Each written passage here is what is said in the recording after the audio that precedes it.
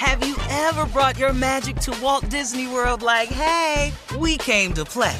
Did you tip your tiara to a Creole princess or get goofy officially? Step up like a boss and save the day? Or see what life's like under the tree of life? Did you? If you could. Would you? When we come through, it's true magic. 'Cause we came to play. Bring the magic at Walt Disney World Resort.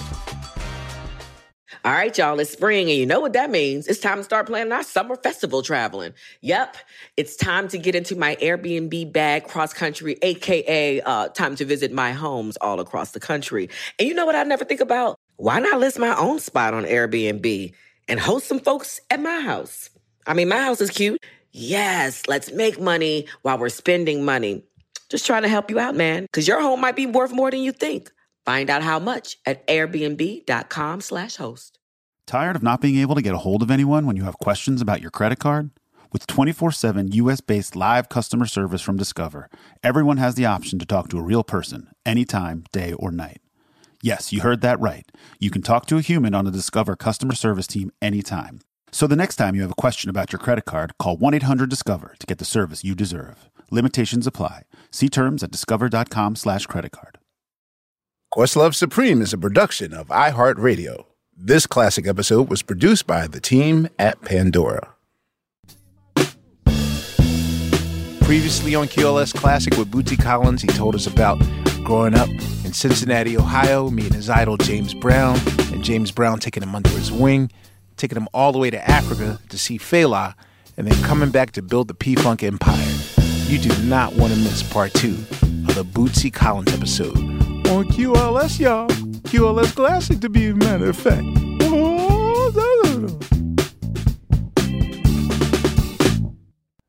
Okay, what in the hell are we going to do now? You know, because I knew that was it. You know, it's like, we got to go. So we sitting on the bus.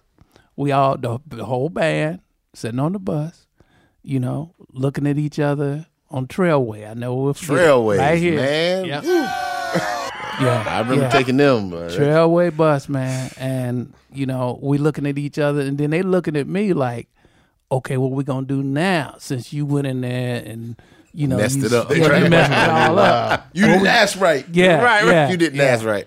And so, you know, that was wearing me out. I started feeling like, dang, what are we going to do? So the next thing came to my mind is, you're going to go to Cincinnati, you're going to practice, you're going to get in that basement, you're going to practice, you're going to get tight, and you're going to go to Detroit, you know, and see what happens. Because, you know, that's what we were into, taking people's gigs, you know. Now, why Detroit? Did you think like maybe Motown could sign us? Yeah. Was Westbound a thing by then? Well, actually, let me tell you why Detroit. Billy from the Spinners called and asked, told us that he needed a band, and he also needed a lead singer. And, you know, Felipe Wynn, which is Phil Soul Walker, he was singing with us before we got with James, after we got left James, right after we got, you know, left. And so we already had the lead singer. We didn't know it, but I told him, I was like, Billy, we got the lead singer you need, man. I said, we'll play behind y'all, you know, but seriously, we did not want to play behind another set of singers if it killed us, you know, because you got to understand the time that it was coming through. Sly and them, these bands was coming up. We wanted to be a band. Crazy ideas. Yeah. Right. You know, we wanted to dress crazy, act a fool, and do anything we wanted to do. And singers wouldn't let us do it. Suit and tie. Yeah, yeah. And so we was really through with that. So we go to Detroit, you know, on Billy's dime. And once we get to Detroit, we play and take a few gigs, right? We take it to the stage. Okay. All right. Take some gigs. And when we did that, I met this young lady named Malia Franklin. And she was tied with George Clinton, and because her sister was dating George. So she knew him, and she wanted to take me over to meet him because, you know, y'all look just like Funkadelic. Y'all sound like them. You know, y'all need to hook up. So she convinced me. And I'm like, yeah, I got to go meet this mom. I say, yeah, we've been wanting to take it to the stage on the mama anyway. You know, where they at? You know. Were you were fully aware of Funkadelic by this point? Not fully. We had just been hearing about them. Okay. You know, it's like everywhere we went, it's like, man, y'all look like Funkadelic. Y'all sound like them. You know, so everywhere we went, it was like, it followed us. So about what year is this around? This is like 72. Okay, gotcha. Yeah. And so we heard that so much, you know, it was like, then when we got to Detroit, you know, it was like, okay, I need to meet George, you know. So Malia sets up the meeting.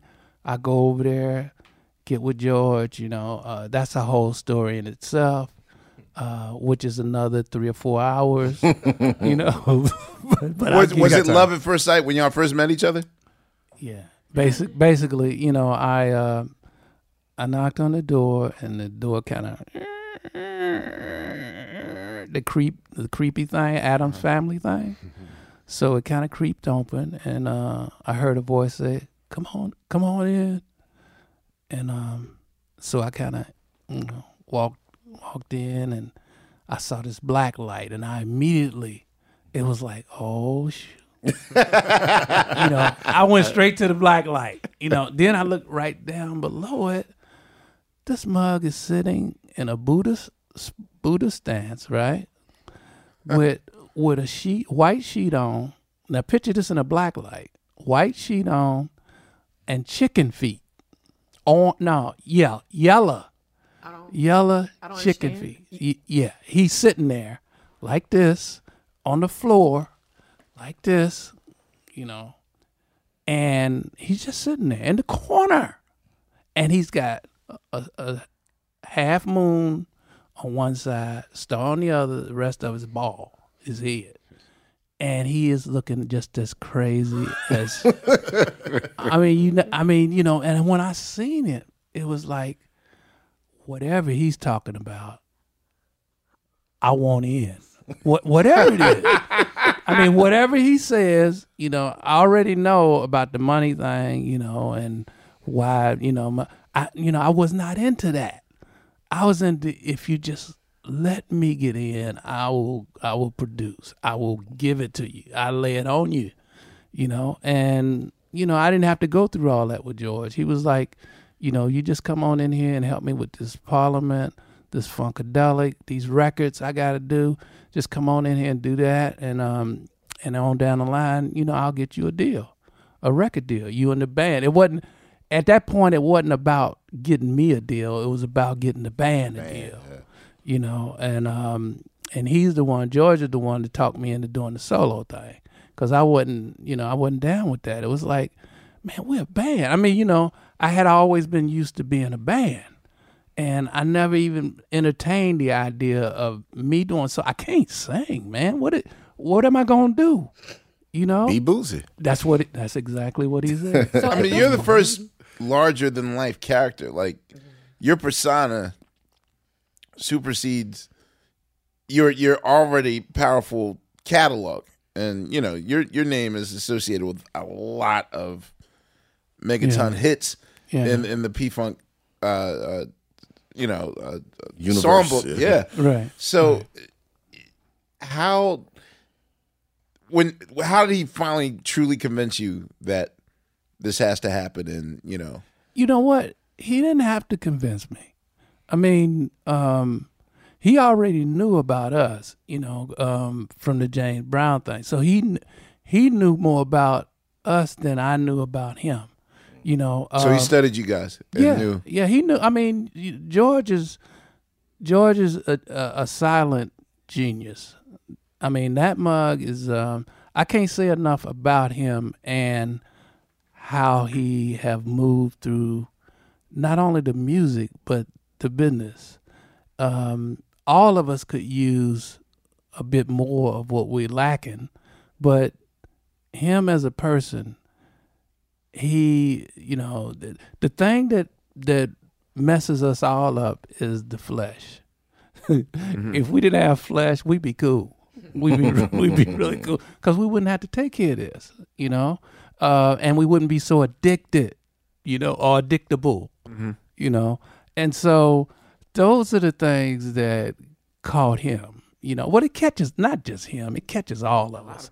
Yeah, And so, but his mind was just so. I mean, he's the one that got me into reading and being up on the mothership and clones and. Let me ask you this: style wise, at this point, where were you and how did you get there from James? Right? Because when you met George, I'm imagining that you were. I was already there. Okay, so how did? Off stage, he was dressing crazy. On stage, he had the suit and tie with James. Okay, and then.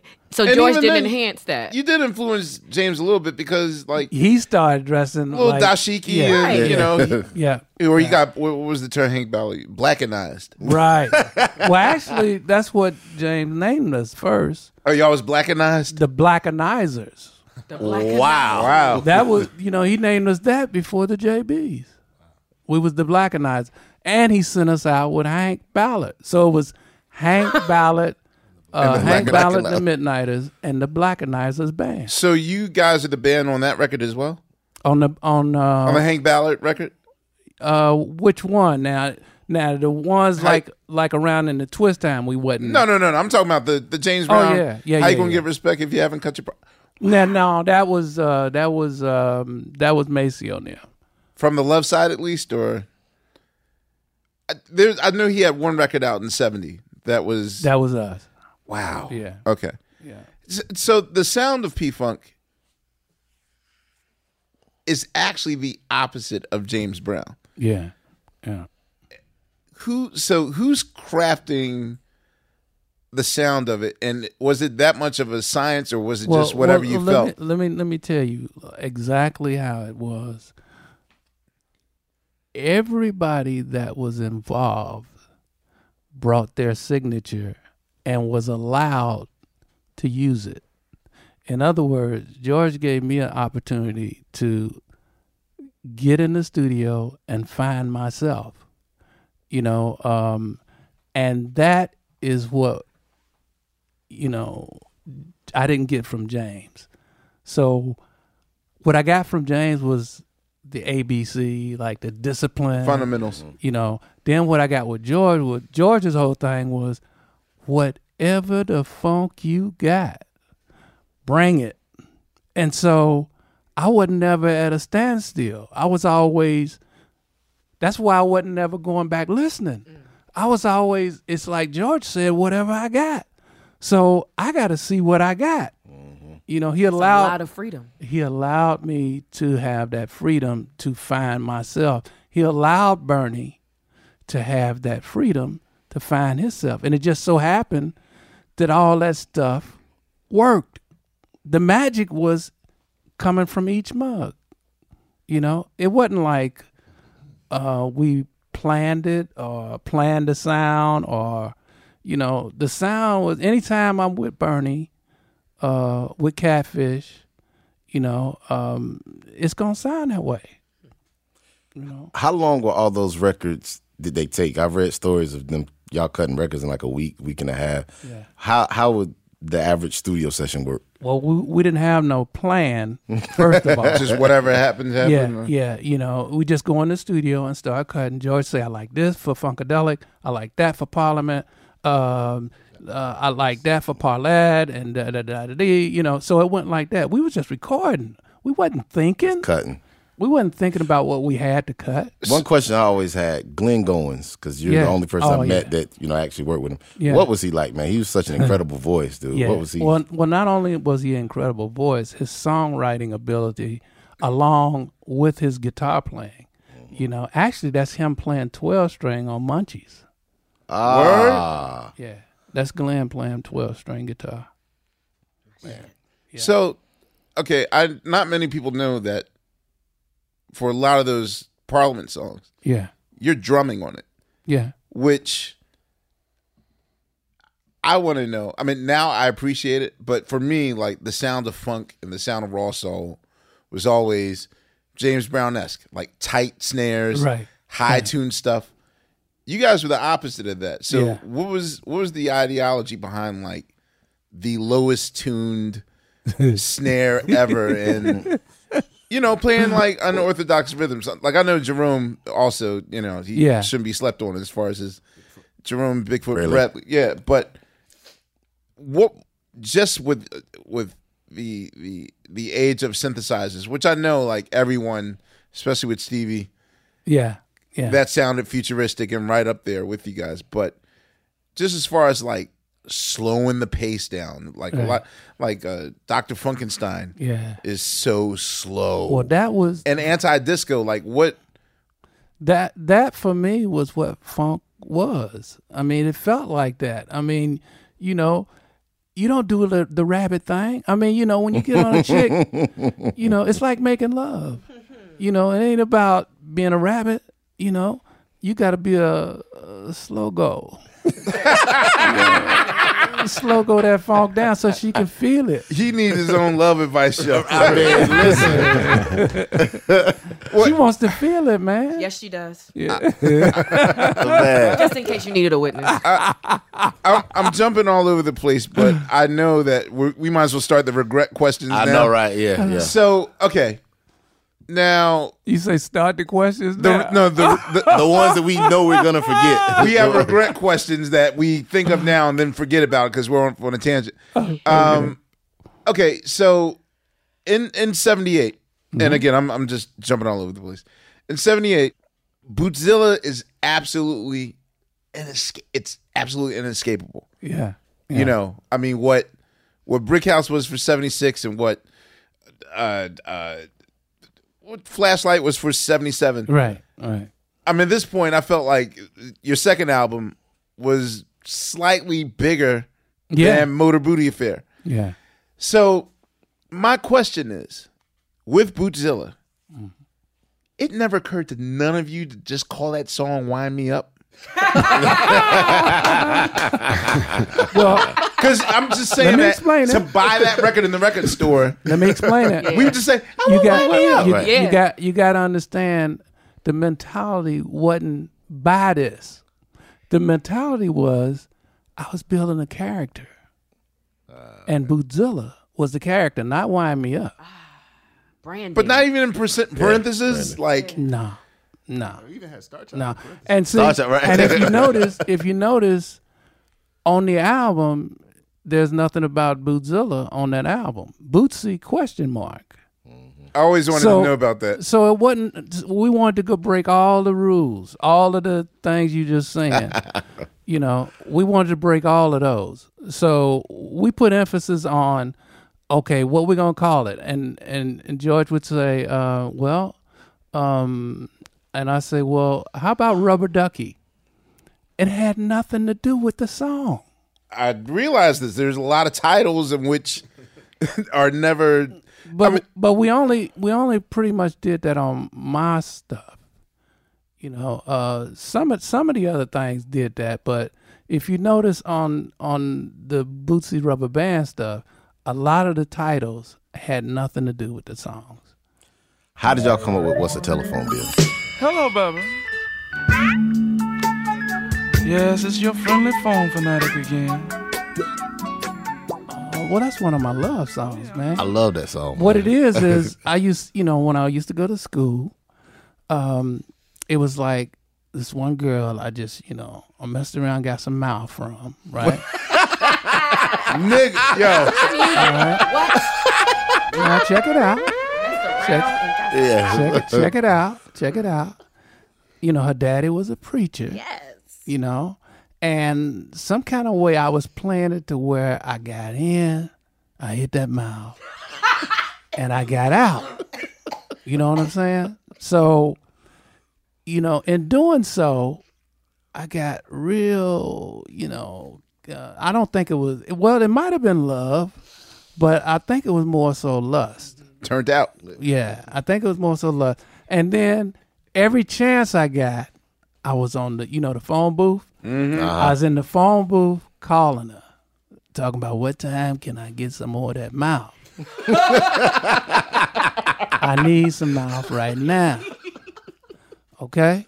And so, that was the whole conversation.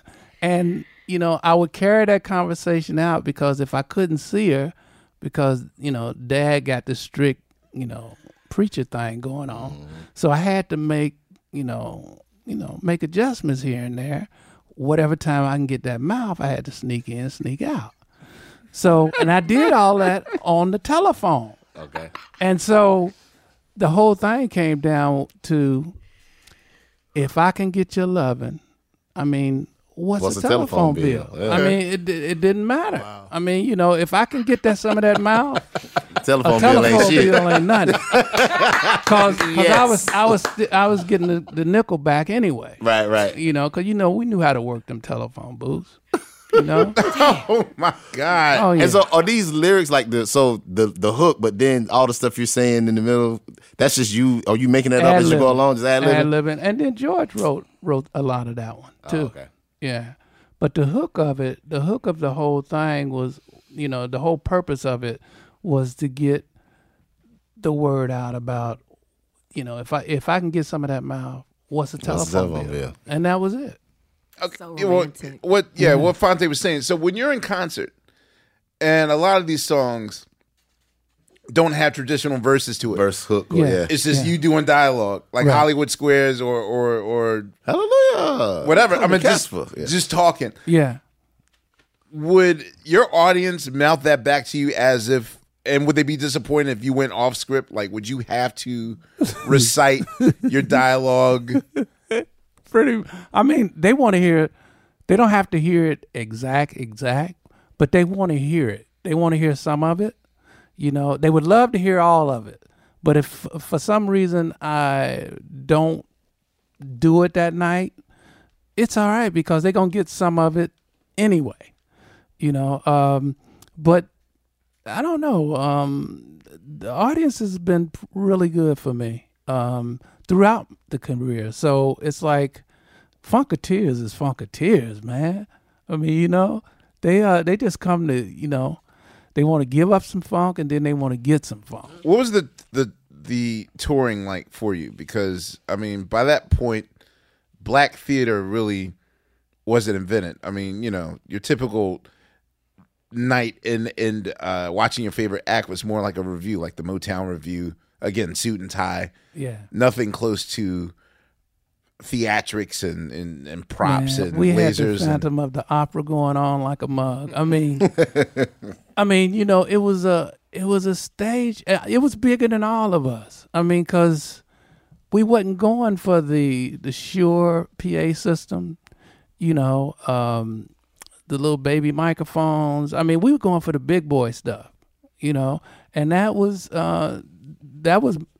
partially George's idea and my idea, as far as we want to do it like the white boys. Mm-hmm. Why put us on stage with a baby PA when we're gonna blow that shit up? So, but that's the way we were always treated. So we had to start taking our own money and reinvesting in PAs. I had Maryland Sound make this thing I call the Space Base Station. It was up in the middle of the Coliseum, and it would spin in a certain part of the show, and the bass solo and stuff would come out of it, and that was in that year you're talking about, 1978. So the speakers would rotate? Yeah, well, they would turn. Okay, while it's in the middle of the either Coliseum or auditorium, it would turn, and the speakers, would rotate. Yeah, would rotate, and the sound would come off the stage and up here. So it's like an earlier version of a 3D effect with sound. Wow. What does a writer look like for you guys at this point? I would be scared as a promoter, because there's so many of y'all. Yeah, and y'all different. Yeah, it was pretty deep, but again, we wasn't. I don't think we were that kind of band where everybody was tripping. If a mug can get a sandwich, We was cool. Oh, that's it. Not a special kind of drink that y'all needed. I mean, just because we could. Right. I think a lot of them did it, but you know, it wasn't really about none of that with us. You know, it was more about we came to give up the funk and we're gonna turn this mother out. That was the whole thing. You know, when I was a kid, I read about problems with using the name the Rubber Band. Sweatband. Yeah. What was the Sweatband project? No, the Rubber Band. No. Like, did someone try to sue for the Rubber Band? It was a country and western guy. That's funny you said that because I was just reading over the because there's always been Bootsy's Rubber Band to me, but yeah. Well, they were saying that we took his name, Rubber Band, and nobody never heard of him. I mean, you know, he came in and, you know, just because we were being successful and, you know, wanted some money, wanted to get paid. But didn't a Rubber Band exist then? I don't yeah, that's what he meant. But I mean the actual Rubber Band that was in existence. So yeah, how could you claim that? Well, I mean, you know, they'll claim anything. Ownership. You're right. I mean, ownership. Come on, man. I mean, we were blessed to get away with. They didn't sue me. Right, the Rubber Band. Yeah. Right. Yeah. Well, no, I think you're saying the actual literal. No. Yes. When you are a unit, you have to register your name. Right. Like I own the Roots. As if you're a group, you can't be named the Roots. Right. But then a movie can be made, or or a clothing brand. And then today you got to understand that what Quest is saying, you know, that's everyday known fact. Then brothers didn't know nothing. But see, Juicy Fruit still tried to come after James Mtume, but they just didn't win. That's why I was like, you know, they're gonna try her. Yeah. Oh, they gonna do. Oh yeah. That's their thing. Mm-hmm. They come and take it. You know, they come and take it. They don't care. You know, it's like it's mine. I don't care who came up with it. I mean, it is mine. So was that why y'all? That why y'all? You did the one off the Sweatband project? Was that because of that? Well, Sweatband didn't have nothing to do with. Oh, okay. I think what Quest is talking about. Quest talking about the Rubber Band. Oh, okay. Yeah, and then we didn't call it the Rubber Band. It was always Bootsy's Rubber Band. Right. So that's the other part of it that we had in our favor. We wasn't going around trying to sell the Rubber Band. You know, it was Bootsy's Rubber Band. So I think that's how we won that. Warner's came in and blew because they were so cocky. Because dude had already got with them about, you know, give me a little settlement and everything's cool. They were like, man, you know, we own this. So it's Warner Brothers. What was it like dealing with Mo Austin and the cats at Warner's? Like, did you have a relationship with them at all? I did, but not with Mo. Bob Krasnow was the cat. We had a good relationship, real good. You know, at the time. At the time, I was, doing really good and doing what I'm supposed to do. So, it was good, you know. But they wasn't into investing in something that they had no idea that we look like maniacs, man. Come on. But they knew it worked. Well, no, I can't say that. They knew somebody loved it. They knew. Yeah, there you go. They knew somebody, and they knew who the somebody was. We don't get it, but somebody loves it. Yeah. Oh, so that's the... Yeah. So if Neil Bogart hadn't come in and like basically financed the 77 tour? Right. Like, where do you think P-Funk would have been?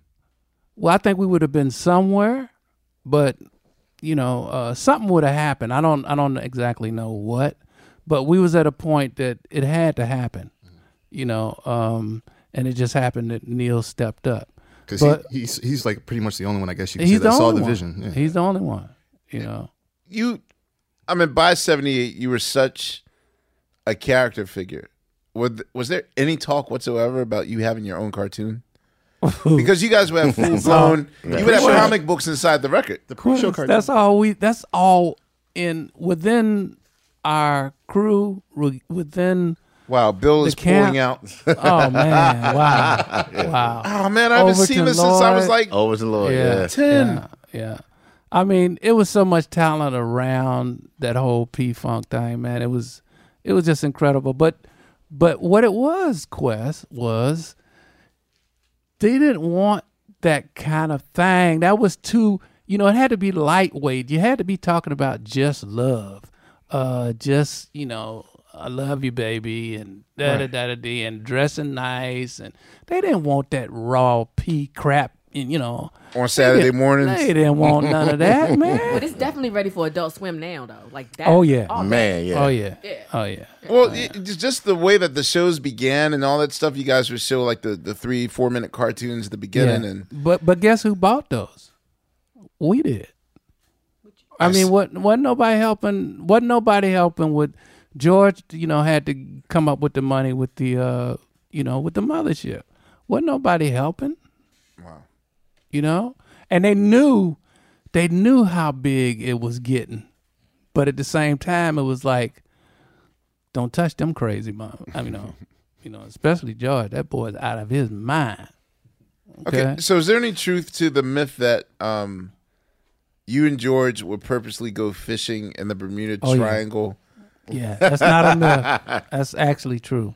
In hopes to get abducted or to see what happens?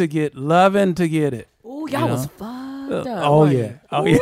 Oh, yeah. What is it like being fucked up in the Bermuda Triangle? Well, now that's one I can't remember. Why go fishing in the Bermuda Triangle? Because it's kind of like asking for it. Wait, do you know how heavy the tides are in the Bermuda Triangle? No, but I'm just saying, like, if you're trying to get take a rowboat, they did not take a rowboat. They ain't take. Come on. What I'm saying is, I understand the logic behind it. I was a yacht. Yeah. Or there was one night George told me about the night you were in Detroit driving, and you and George saw UFOs. Well, actually, we drove from Detroit to Toronto. Okay. Yeah, we was coming out of Detroit, and that's one of the ones that I know really happened. Come on, man. You were sober when you? I mean, I didn't say I was sober. Okay, well, how we gonna believe you? I'm just saying that I know. I believe in other life forces. So. Yeah, I know that happened. I mean, I know that happened, and I also know that there's some missing time that happened that day, night, whatever it was. First, it was day. And next thing we know, it was night. And Chuck Berry was on there singing Johnny Be Good. On the radio. On the radio. Oh, wow. And that's when George told me, after we saw this, it was kind of... Nobody going to believe this? Yeah. After we actually saw this come down and hit the car. What? Yeah. We, I looked at George, because I'm always looking up to George like, he's the savior. He knows everything, and... I'm not afraid. That's like, being out there with the Bermuda Triangle. Right. Shoot, I'm with George. I mean, I'll be anywhere. We night fishing, and you can't even see your Wait, hand. you doing it at night? You can't see Was there your a full hand. moon out too? No. Oh, y'all just right. The He myth was goes asking bigger. for it, man. I mean, and George caught this. We don't know what it was. We never got a chance to pull it in. It went under the boat. And he couldn't pull it in. So we don't know what happened that night, because you can't see your hand in front of your face, So yeah, it was some deep experiences. That one you was talking about though in Detroit, Toronto. Yeah. We went to George's house over in Toronto after that experience. Knocked on the door, and his daughter answered the door, and she was in shock by the way we look. She said, "What is wrong with you motherfuckers?" Because we were lit up. She said we were lit up. Okay, now this is her rap. Right. And she don't know. I mean, she's a little girl growing up. Barbarella. That's her name? Yeah. And, what happened to y'all? And we thinking we just, we got scared out of our mind. Mm-hmm. We didn't know we had a certain look. And sure enough, as soon as she saw us, what is wrong with y'all? So, and we never talked about it. George and I never talked about it because I wasn't sure about the facts, and I knew he wasn't sure because he was he was more confused than I was.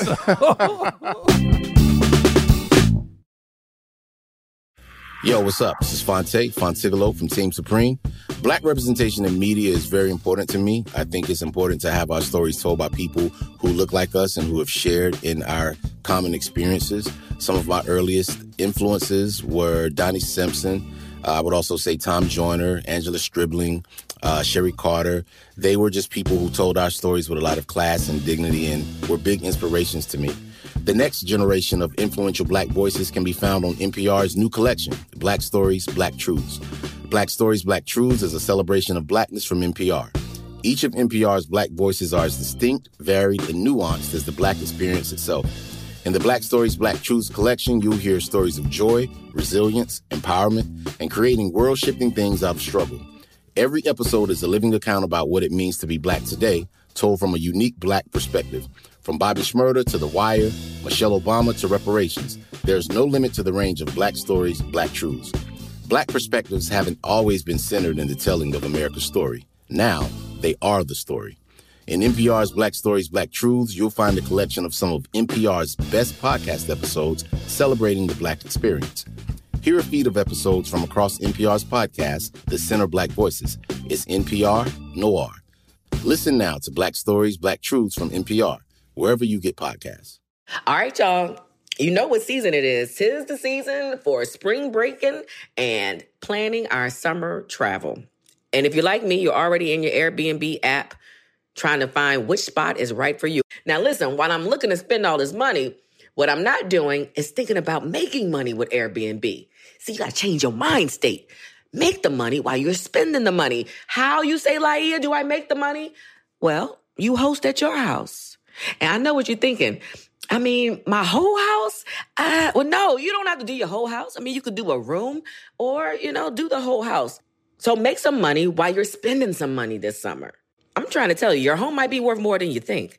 Find out how much at airbnb.com/host.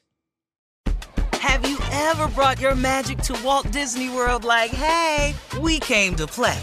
Did you tip your tiara to a Creole princess or get goofy officially? Step up like a boss and save the day? Or see what life's like under the tree of life? Did you? If you could. Would you? When we come through, it's true magic.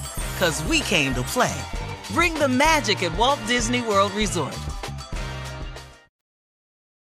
Another singer I had a question about was Leslyn Bailey. Yeah. The one that sings on Love Vibes. Yeah. What's the deal with her? I met Leslyn, in 1973 or 4.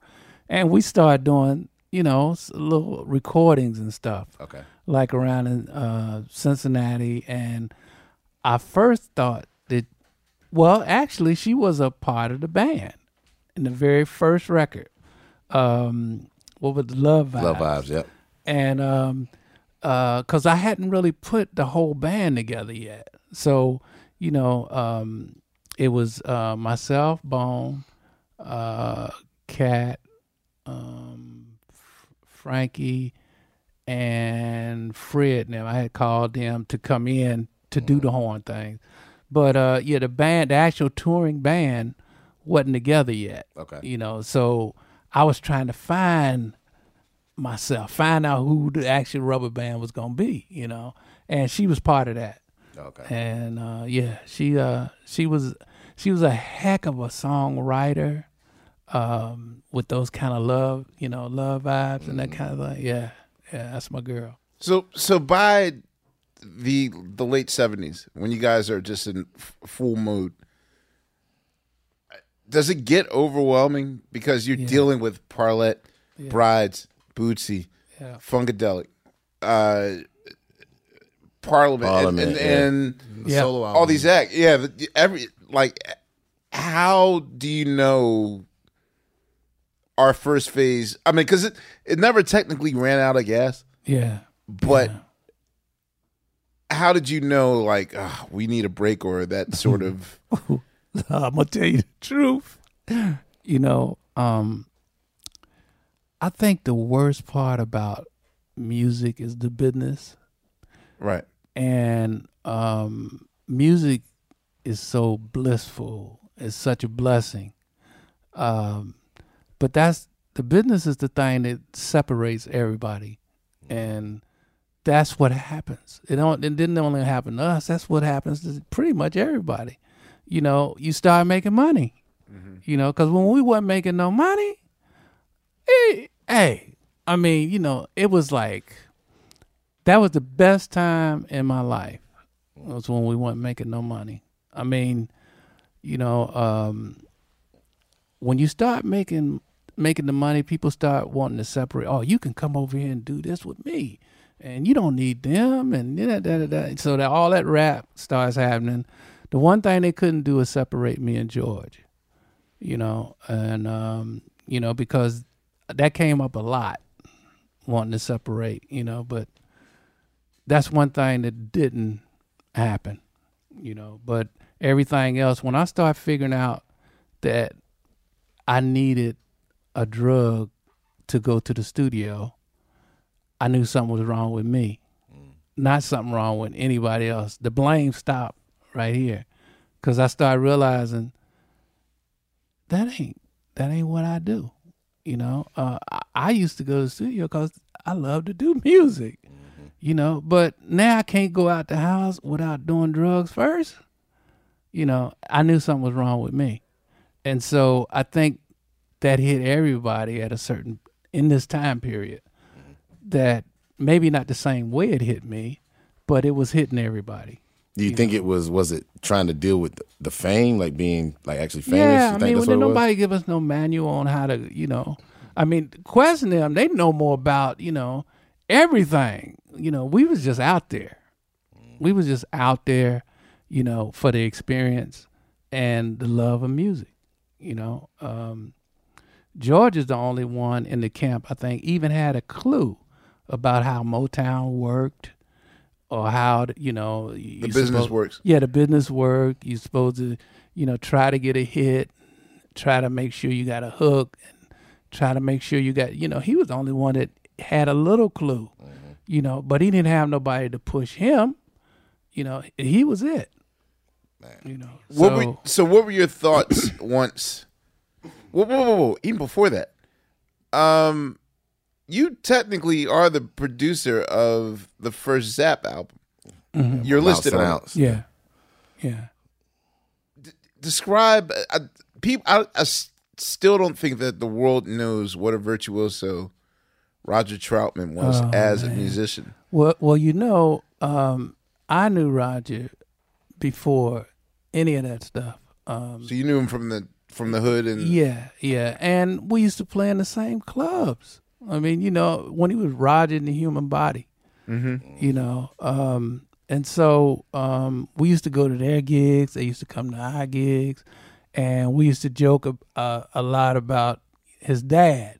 His dad always used to come down on me about I stole his cigarettes, and I'm like, "Come on, Dad, I don't even smoke." Well, not that, no. Right. And, we always had a big joke about that. And Roger and them always had a big motor home.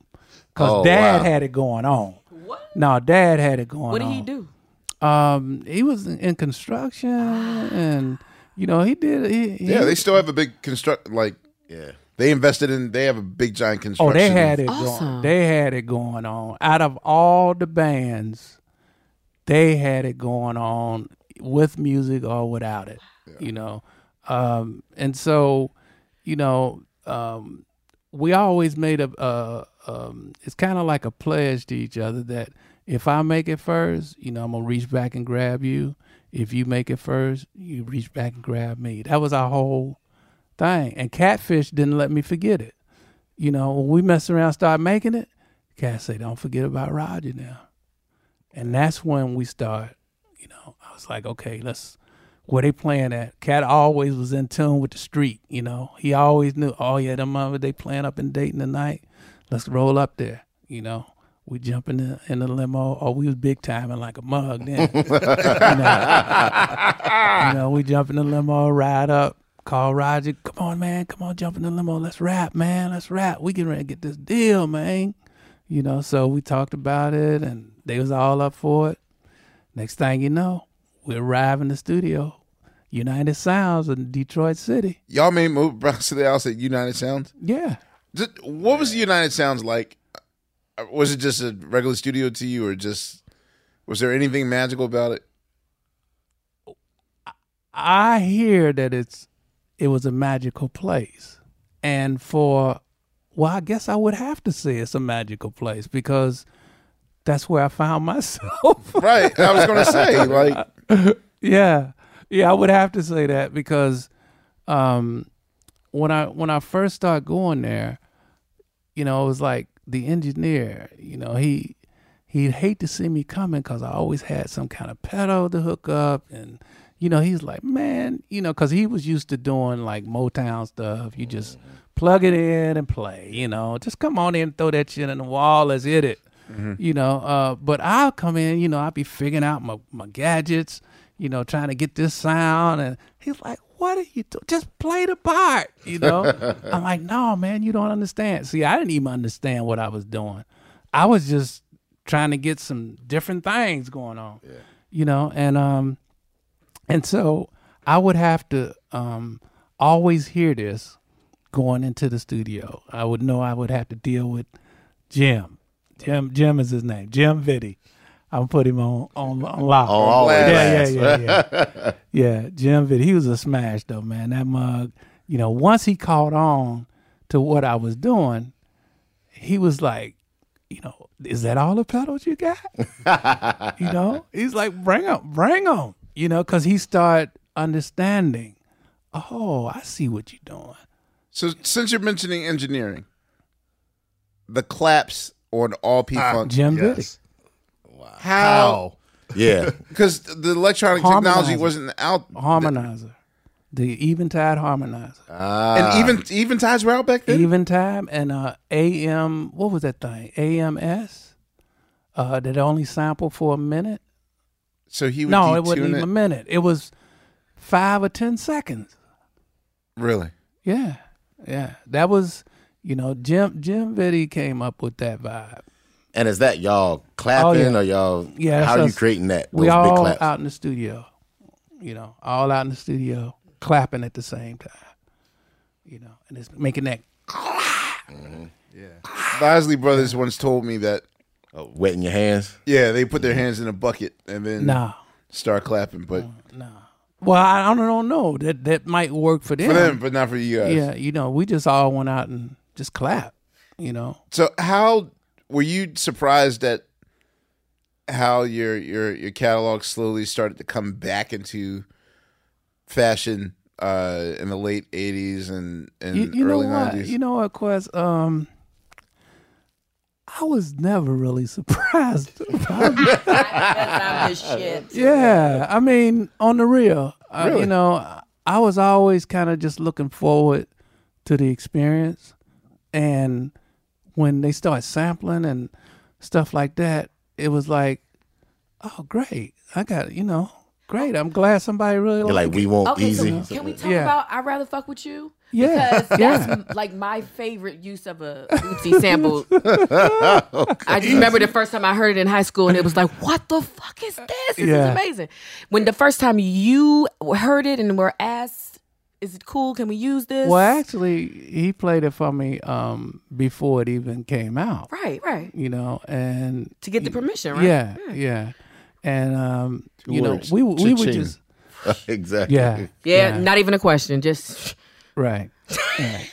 Just go ahead and hit it. You know, and you know what? We wasn't even really getting paid at that point. Right. You know, so it was more for me. It was more about the birth, like you was talking about. Yeah, because when you started doing it in concert, then it's like, oh, this is where. Right. Yeah. So for me, it was, you know, it was more of that. And then James, I think, was the first one that started, you know, what do you call it, suing and for the samples and stuff. But George and I was pretty cool with, you know, they legendarily cut great deals. Like I think the Not Just Knee Deep rate was, I think, half a penny an album sold. Yeah. What? Because George's Theory was like, it was like crack. Yeah. Let's sell it for cheap, and then everybody will come and use us. So in comparison, I'm wondering what James would charge. Oh, James, a whole nother. That, I mean, he's not. I mean, picture this: Learjet. True that. Picture this: True that. $250,000 a week for gas. Oh man. For gas. he wasn't as, which is just with the suit. I mean, he definitely went back to Get his money, right? get his money, but I think he also realized that where the bread's being buttered now, the state just absolutely encourages it. And I'm like, well, y'all know, like, James Brown hasn't been sampled in like 25 years now. They're like, yeah, well, anytime we want to use it, here's some more things. Right. Boosie, at this point in your career, like, where's most of your money coming from? Is it shows? Is it like publishing on or royalties on your records? You want to know the truth? I don't know when the hell this money coming from. I mean, and I think by me not caring, it just comes, and that's the way it's been all my life. Wow. So you have a very trusting individual in your life. Well, it ain't that like trusting. It's more like I depend on the one. Period. And the one is bigger than music. The one is all of us. It's the essence of all it is. And so that's what I depend on. It's no religion. Okay. It's no nothing. It's no color. It's the one. Whatever that one is, our minds can't grasp what it is. And so I don't even try to figure it out. I never have. Like Bootsy. Yeah, I never try to figure it out. It's like, oh, that's what it is? Okay. So you've done some collaborations with a lot of artists, like people might know you Delight. did the Delight project, but there's one particular project I will never for the life of me when it happened. What was it, man? The Bill Laswell joint? The Bill Laswell joint? No. You were in Color Me Bad's band. Oh, yeah. What? Second album. Oh, second? Not even the Second album, first? yeah. If you remember if you remember the very beginning sketch of Fat Cat, I thought I was on a roll, Fantastic Volume 1. Okay. When they're like, cook 'em up a good meal. And Yeah. Ace high. Yeah. Well, Like, I thought I was on a roll. you're good. But what Frank, Dank, and Dilla are talking about Is the intro to Time and Chance. Yeah, Time and Chance by Color Me Band. They did it on the Soul Train Awards the night before, and even I was like, "Wait, is Bootsy playing with Color Me Band? Like, is he?" Yeah. He's on the album too. But I think too, what I was doing was trying to prepare myself to get back into band, and it wasn't so much as whose band. It was like, let me see where I can fit in. I'm not clowning. I mean, it actually made sense. How they But- hit the lottery like that? I don't. But That's when they were hot kind of at they that time. They were hot. After I wanted section. Okay. All right. And it just seemed, like I said, how the one takes care of me. The one, yeah. I mean, with Delight now. I mean, of all Right. times, of all people, and house music, Bootsy. Right. Even George said, man, you can't do that. Really? Yeah. And then I invited him to the gig. He came to the gig. He said, oh, I see. I get it. I see. I mean, seeing all this festival and all of them jump him, he was like, okay, I get it. now. See, this is all making sense now. You're taking chances, because I was wondering when I heard you were doing something with Billy Ray Cyrus, I was like, Yeah. But then I'm like, okay, this is Bootsy. He on the one. He taking chance. You never Yeah. know what could come out I of don't this. want to do it with who you would think I would want You to know do what? it with. I forgot. All the stuff we did together. I'm totally forgetting. So, Bootsy and I once did. They like redid the Monday Night Football theme, and they had the All Star. That was the bomb. It was me, Bootsy, Little Richard, a whole bunch of people. But one of the craziest moments was on break. Charlie Daniels. Oh, you remember that? Starts playing the P-Funk catalog. I didn't realize how deep into soul music Charlie Daniels was. Yeah. And he was eating it up, the whole fact that like, oh, y'all underestimate me. Yeah, I know my P-Funk. But I mean, he was doing like deep album good cuts. to your ear hole. He was yeah. what? Oh yeah. Yep. Wow. Yeah. And I was like, what the hell? And I did not know that. That's crazy. And these two were just jamming like But P-Funk stuff. you know what's funny too is I run into a lot of cats that ain't, you ain't supposed to be really down with, and I find out that they know more about you than you do. Undercover Funketeers. Yeah. They don't want the world to know. Yeah. And it's like, wow. So I mean, you're a living legend, Bootsy. I don't know if somebody told you. You're a timeless living legend. Well, like I said, I didn't get into it to be what that is because I don't even know. But I'm just glad to still be able to, to sit here and be amongst people and to vibe, the good vibe, because it's so much mess. It's so much mess that's going on, and just to be able to use your platform. That's what I feel like. Whatever I have done, I want to use the platform for these young mugs that's coming up now, because they didn't get the platform to play live music like we did. They got an iPhone. They got an iPhone, and that's all they need. But we needed to be able to touch and feel people, and have those private moments, because you can't even have a secret now. Ain't nothing private. You can't even get lost. You're right. You know what I'm saying? All right, y'all. You know what season it is. 'Tis the season for spring breaking and planning our summer travel. And if you're like me, you're already in your Airbnb app trying to find which spot is right for you. Now, listen, while I'm looking to spend all this money, what I'm not doing is thinking about making money with Airbnb. See, you got to change your mind state.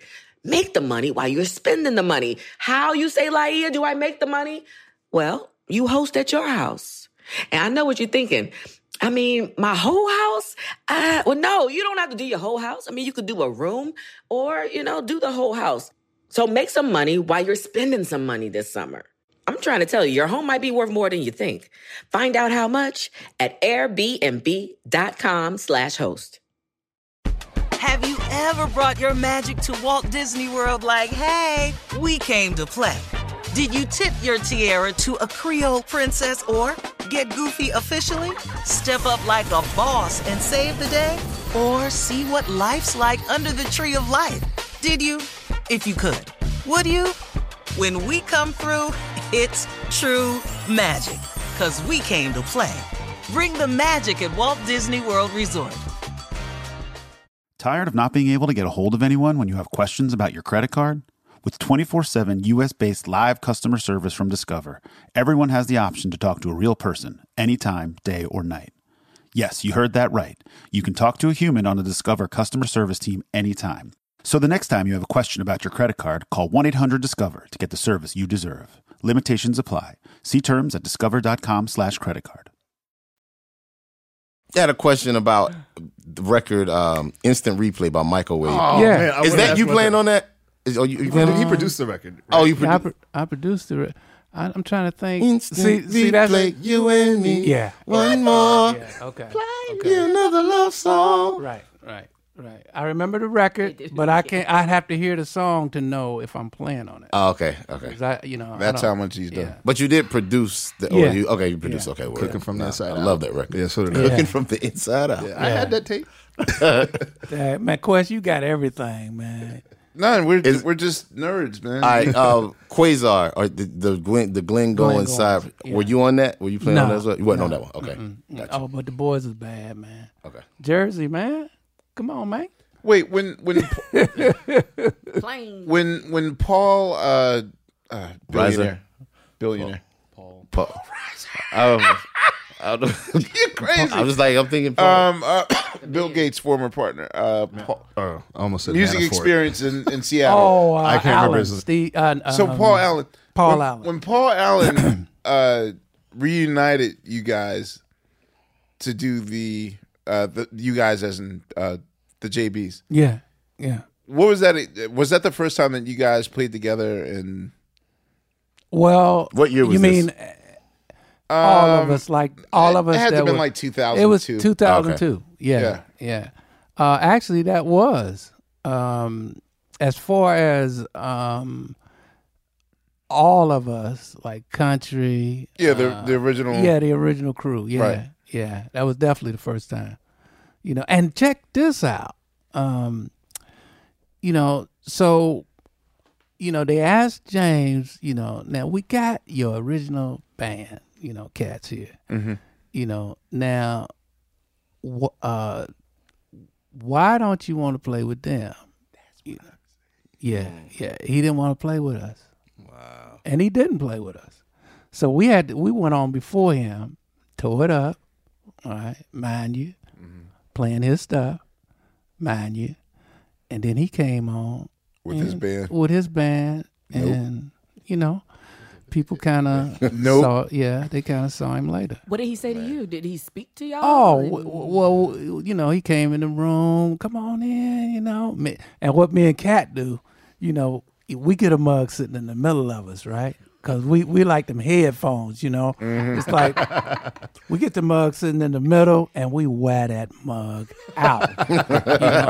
Then we start cracking on him. Well, what's with the shoes, man? So we had a thing where we didn't even think about like what we gonna do. It's like, oh, Mr. Brown wanted to come in and see y'all. Yeah, come on in. And then I move over, Cat move over.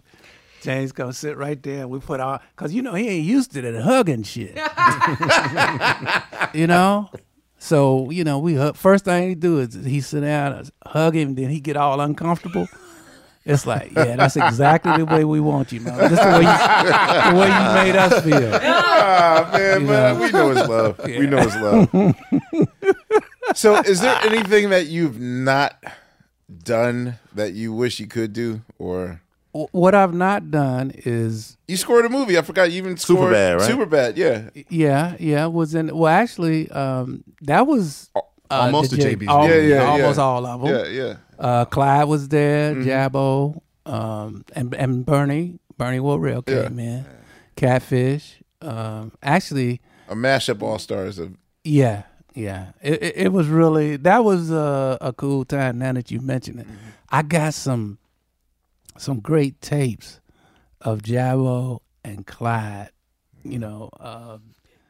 during that session. Really? I mean, yeah, and we got the video. I got tapes. I mean, they was killing. Man. They was killing. And I already know. What does your archives look like? Because there's a lot of your shows like on YouTube or whatever, but like. You know what I do, Quit? I just stack stuff, and it's just like my music. I don't go back and listen to it. I just know I got it. Do you need an archivist? Uh-huh. Do you need some? Yes, at some he does, point, Bill. Yes, he does. At some point, I'm volunteering. Yeah, because I think that's coming. It's coming around, because everybody's really asking me, and I got. It's so many different artists that's been through there that, like, for instance, Bobby Womack, man. People have no idea how bad that boy is on the guitar. Mm-hmm. And I mean, singing, he's killing it. But the guitar, he's killing it even more. And I got these tracks that we did when we did the record before this one. And, he brings you in. It's this spiritual thing with Bobby. He just brings you in, and whatever he's feeling, you feel it. Actually, you mentioned Bobby Womack. Yeah. Which made me think of Breezin'. Yep. Which made me think of him recording in the same studio as There's a Ride Going On. Yep. Okay. Can you, as honest as you can be about it, what was that miniature Sly period like when Sly kind of joined P-Funk. And what else? Yeah. Because the thing is that I know that during that P-Funk Earth Tour, or which I think it was the Funkadelic. Oh no, it was Motor Booty Fair '78. I know that he was opening for you guys, right, and George had him on a few records. It was okay, but I every time I look at the footage of any old footage of Sly in the P-Funk era, I gotta wonder how much of a psychological, pardon my French, mind fuck that was for him. Yeah. Like, you're right. Him as a captain, kind of, he has to go down to minion status. And he's opening for me. Yeah. How awkward was that period? I know that had to be really stupid for him. And it felt stupid to me. I can't speak for nobody else. But I know that, you guys had nothing but love for him, and he's like you wanted to. He's like one of my hero. And to actually see him going through that at that time, I thought it was good because at least he had came back out of his shell. Right. So I thought that part of it was good. But the agony that I can feel that was coming from him to have to do that to get his legs back. Right. I know that agony too. I felt that. I felt that before. You felt when that? Did you feel that? I can't say exactly when I felt it, but I know I felt that. Who was the artist that you were looking at that's kind of you saw as, if not the next you, but well, it didn't necessarily have to be in that same way. Okay. That it happened. It's just that feeling. I've felt that before. I understand. See, that's okay. That's news to me because I would still feel as though you are still Bootsy, unmistakably Bootsy Collins. Like your presence is such. If you're standing with Snoop, if you're doing stuff with Rapper of the Moment, whatever. Yeah. And millennials aside, somebody knows that's Bootsy Collins. Right. Whereas I'll tell you when it was. Sly was kind of still. No. Oh, go ahead. I know now. This is one of the times when you're playing to an audience that don't have a clue of who the hell is this motherfucker standing up there with, got the star glasses on, and the motherfuckers don't have a clue of who you are, and all the mugs that's on the show is like, what do you call? Funketeers from what that's a time that you feel like, damn. I mean, it's like the other artists and it ain't got nothing to do with the artist. Right. This has something to do with they don't know, and ain't nothing you can do. Again, fucking millennials. Was it? It happens. But it wasn't like it was their fault. Right. Well, it's their parents' fault. Parents didn't school them. This is why we have Questlove Supreme. Yeah, parents didn't school them. Really, seriously. But that's that's the closest time I think that I've that kind of feeling would come out. It's like when you come on and these mugs supposed to know something. Somebody's supposed to know something, and they don't. Damn. And but then me being a man of the world, I kind of understand why they don't, because funk was a bad word when we first came out, and they wanted us to do interviews on the radio, but they didn't want us to talk about funk.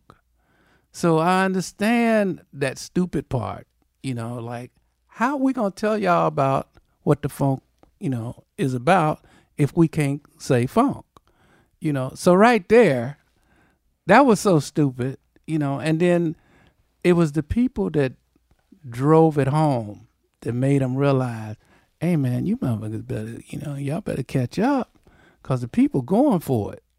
The people was in it. They was in it already. And the DJs and, the radio, they was like, no, we can't play that shit. They got airplanes in the records and, alarms going off. We can't play that on the radio. So, we had seen that story before. And I also think it's on us because we just can't take for granted that someone's, if I say flashlight, you'll know what I'm talking about. Right. I mean, there's sports events. It's each one teach one. Yeah. If you leave this earth and didn't at least teach 20 people about your playlist or whatever is on, then that's what's going to happen. But I still blame the parents because it was in my house where I learned about Yeah. Miles, Angela, Bo, Phil, Ted. Like it's just Yeah. But I'll do that too. What? But you know what? It's a lot of kids that get it like that. Yeah. And then you have a lot that don't.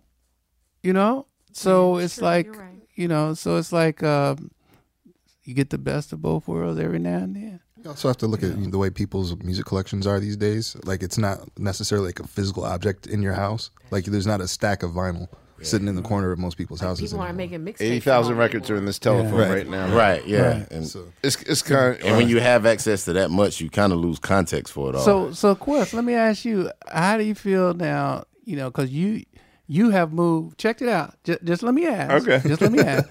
You have moved from crates, right? Uh-huh. And then just to have the availability, what does that make you feel like? I mean, I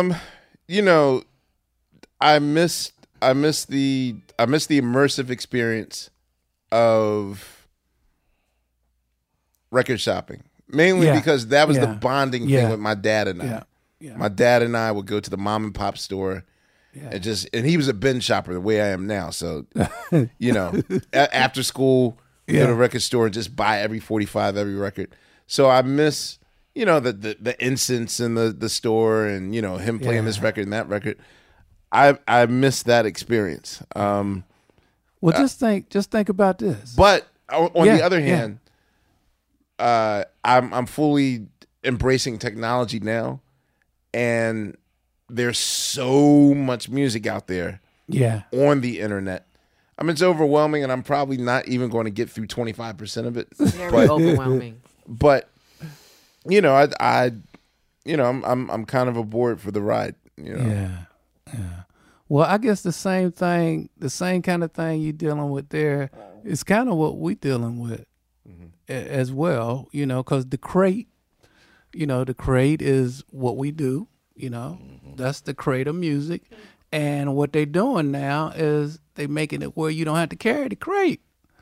So if you don't carry the crate with you, then they give you a replacement, which the replacement, It's your phone. And that's where the future. People play guitar on that phone. That's kind of crazy. I know. But that's where it's going.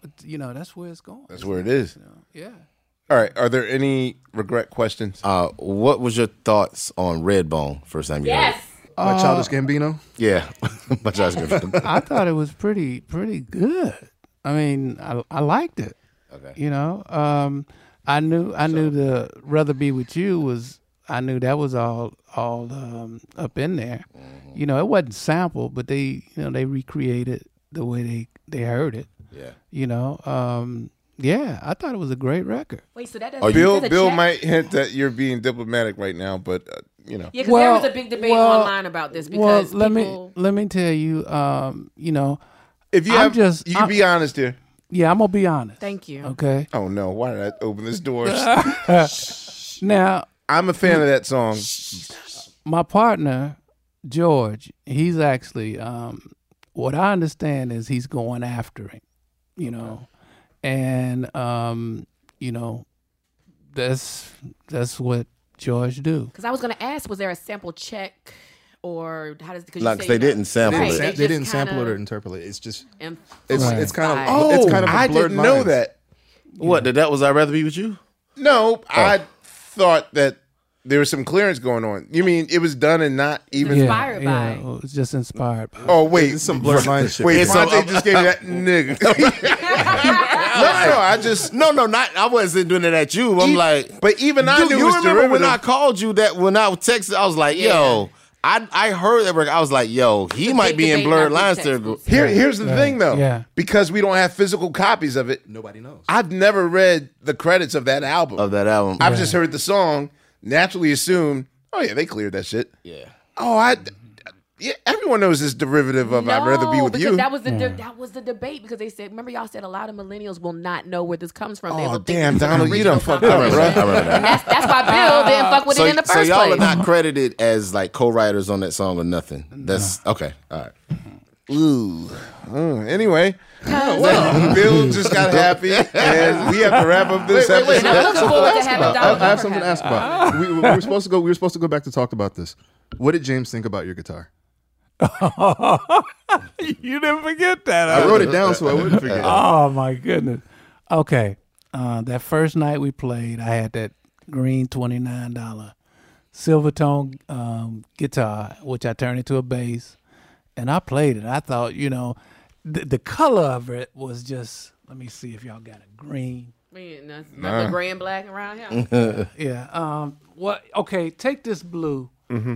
And neon green it. Mm-hmm. Okay, so that's the color of this bass. Okay, and James looked at that mother, and he was like, "Son, nah." This is what he would do.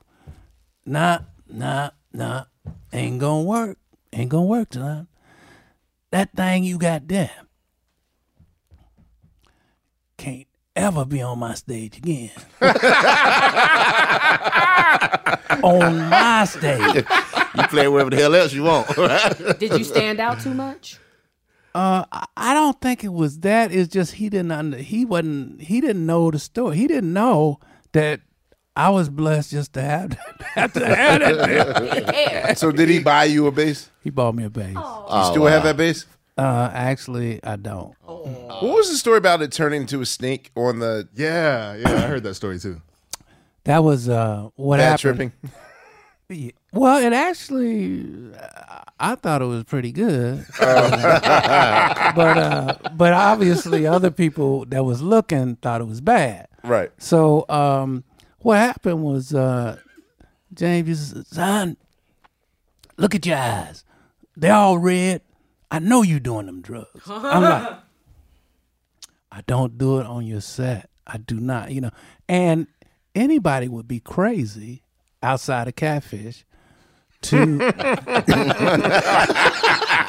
was a loaded statement. I mean, to do drugs on James' set with all the movements, hits. I mean, everything he did was a band. Yeah. And it was like, I can't be high on the stage, Even I know that, So you don't have to drill me on doing drugs, because, I'm going to do them, but I ain't going to do them on your set. So that's what I told him. And every time he called me, look at your eyes, son. And I'll be looking crazy. But it was because of the sweat. Okay. The sweat done dripped in my eyes. Maybe I stayed up all night, with this, that, and the other one. And, and all of that played into 7 nights a week. So every night he called me in there, I'm going to look crazy. It ain't going to be one good night. So he called me in this one night. Uh-huh. And that was after I had the snake experience. I'm on stage, because I said, if he going to accuse me, I'm gonna let it be real. I'm gonna take some LSD tonight. Oh, and so I might as well do it. I might as well. I mean, he gonna accuse me anyway. So I took it. Now, you talking about recalling that night? No, I have no idea. And no mess ups either, huh? No mess ups. I know. Nobody complained about nothing I played. It's like the Doc Ellis no hitter. Right. I don't even know how I got through that night. But I winded up in James' room, and, he said to me, "Come here, son, sit down over here." And he put me right next to him. I mean, right next to him. It was like, I need a little room because I need, it's like I'm tripping, and, I couldn't tell him that. But it's like, don't you know? And see, what he's so deep is... He knew that I was tripping. And he just gonna mess my trip up. He gonna mess it up. So he called me, get real close to him, because he don't never have me getting that close. Right. You know, so I got so close to him that when he was talking, I had to look at him, you know, and when I looked at him, his face started, like, you know how volcanoes look, the volcano with the stuff spewing out of them? Yeah, yeah. I started seeing his pores just, you know, all over his face. And the next thing you know, I fell out on the floor. No. Check it out. Fell out, dying, laughing. He was so through with me. He said, "Nogo, get your ass up out of here." He told the bodyguards, throw me out. Wow. And that was the last time that he called me back in his room to talk, to give me a lecture. A drug talk. Yeah. You know, because every night he would call me in the room to tell me how bad I was, how messed up, you know, how I wasn't on the one. Son, you ain't got it. You still ain't got it. And see, we be done killed the people. The people be like, damn, them boys, oh man, them motherfuckers, oh, that. So you get all that rap. Then James call you in the back.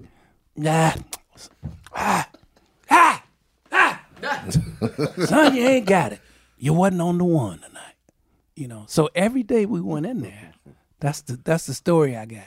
And you think that was his way of just kind of keeping y'all humble, of not getting the big head? But check it out. It was a little deeper than that. The more he said that, the more it made me want to practice.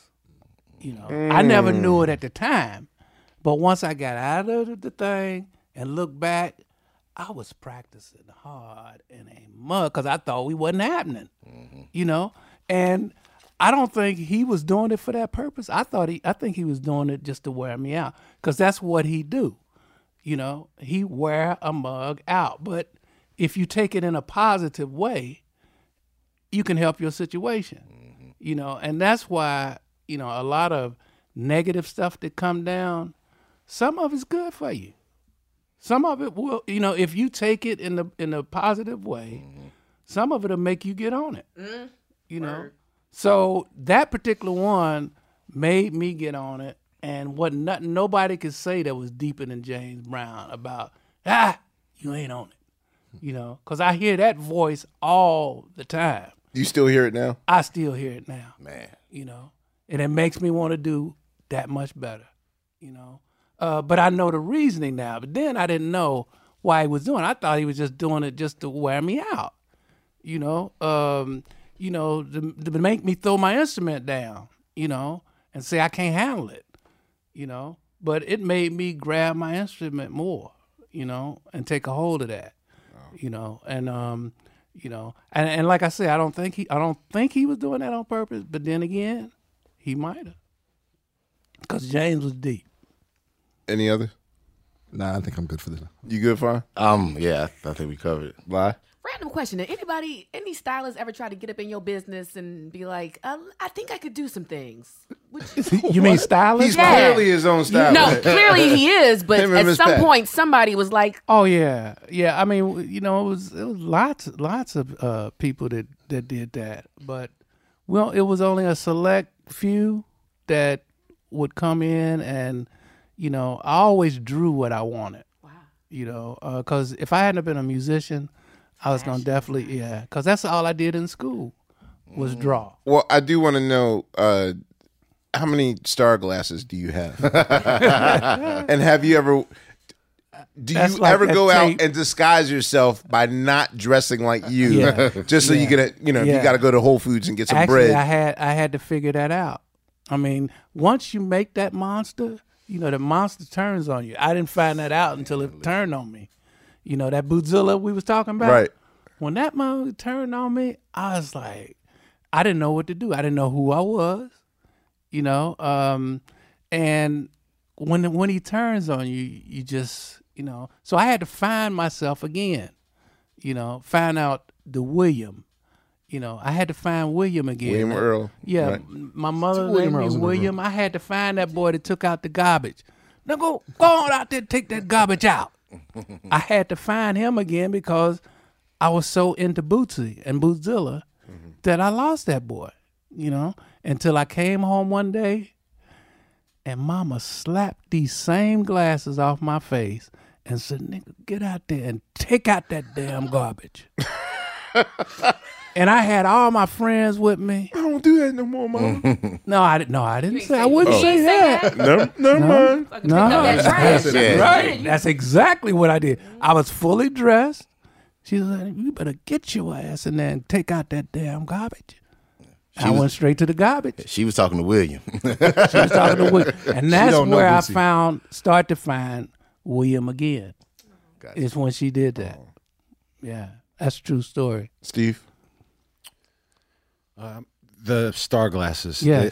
Do they pinch your nose or dig into your cheeks at all? The points of the stars. Does that hurt at all? No, it might look like it, but actually, that's a great question, Steve. And then the other part of the question is, I got asked this a few times too. What is the star glasses all about? And the star period, because on your hat too. Yeah. And why did you make your glasses mirror? And my answer was, I did it in mirror, so who's ever looking at me?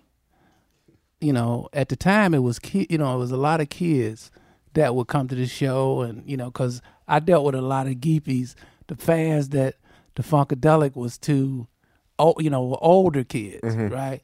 But I started getting the younger kids, 6, 7, 8. So I started calling them geepies. And so I got these the star glasses, so when the kid look in my eyes, instead of them seeing me, they see themselves. And that's beautiful, Bootsy. That's the mic drop moment. No, but that's what this was all about. And with the bass, if you notice the first space bass, it's got the mirror on the as a bodyguard. And what I did with that was, I wanted the lights when they hit me from the stage. I wanted those lights to hit the bass and bounce off the bass. Yeah. So all of that was thought out. Now I'd admit most of the stuff we never even, but the glasses and the image, I was already on that in school. That was important. When I said I was drawing a lot in school, Stickman with the star glasses, with the star bass, that was the beginning of it. I didn't know that I was going to wind up actually being that guy, but that's what came to me. That's amazing, man. So, and then when George gave me the opportunity to front the Bootsy Rubber Band, it's like, oh, I already know what I'm going to do. I got to find somebody to make these star glasses, and I got to find somebody to make the star bass. And I was on a mission. Well, yeah. William Earl Bootsy Collins, we thank you very much for sharing your experience. Man. Thank you. That was awesome. I never knew I remembered all of that stuff myself. Oh, man. Jesus, that was more than I bargained for. I didn't think you would remember these stories. Those ones there, but a lot of stuff, I don't have a clue. We won't ask you about that. But those stories, yeah. And just for the record, because they're all over your hands, you are Scorpio? Yeah. Okay. Yeah. That says a lot. All right. Oh, yeah. Yeah, you know about that, right? He will be 23 next month. Anyway, on behalf of Boss Bill, Unpaid Bill, Fontigolo, Sugar Steve, sorry. Consistent. This is Questlove and my brother Bootsy Collins. Oh, yeah, Papa. There you go. All right. Over and out. See you on baby. Yeah, that's right. See you on the next go round. Questlove Supreme, baby.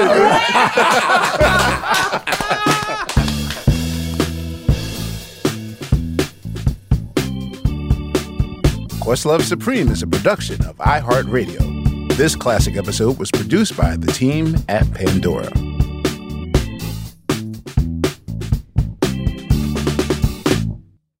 For more podcasts from iHeartRadio, visit the iHeartRadio app, Apple Podcasts, or wherever you listen to your favorite shows.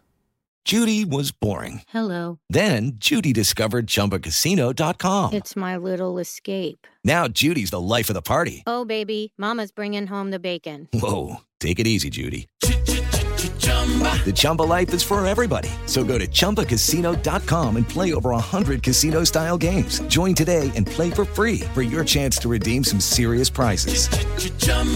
ChumbaCasino.com. No purchase necessary. Void where prohibited by law. 18 plus terms and conditions apply. See website for details. This is Malcolm Gladwell from Revisionist History. eBay Motors is here for the ride. With some elbow grease, fresh installs, and a whole lot of love, you transformed 100,000 miles and a body full of rust into a drive that's all your own. Brake kits, LED headlights, whatever you need, eBay Motors has it.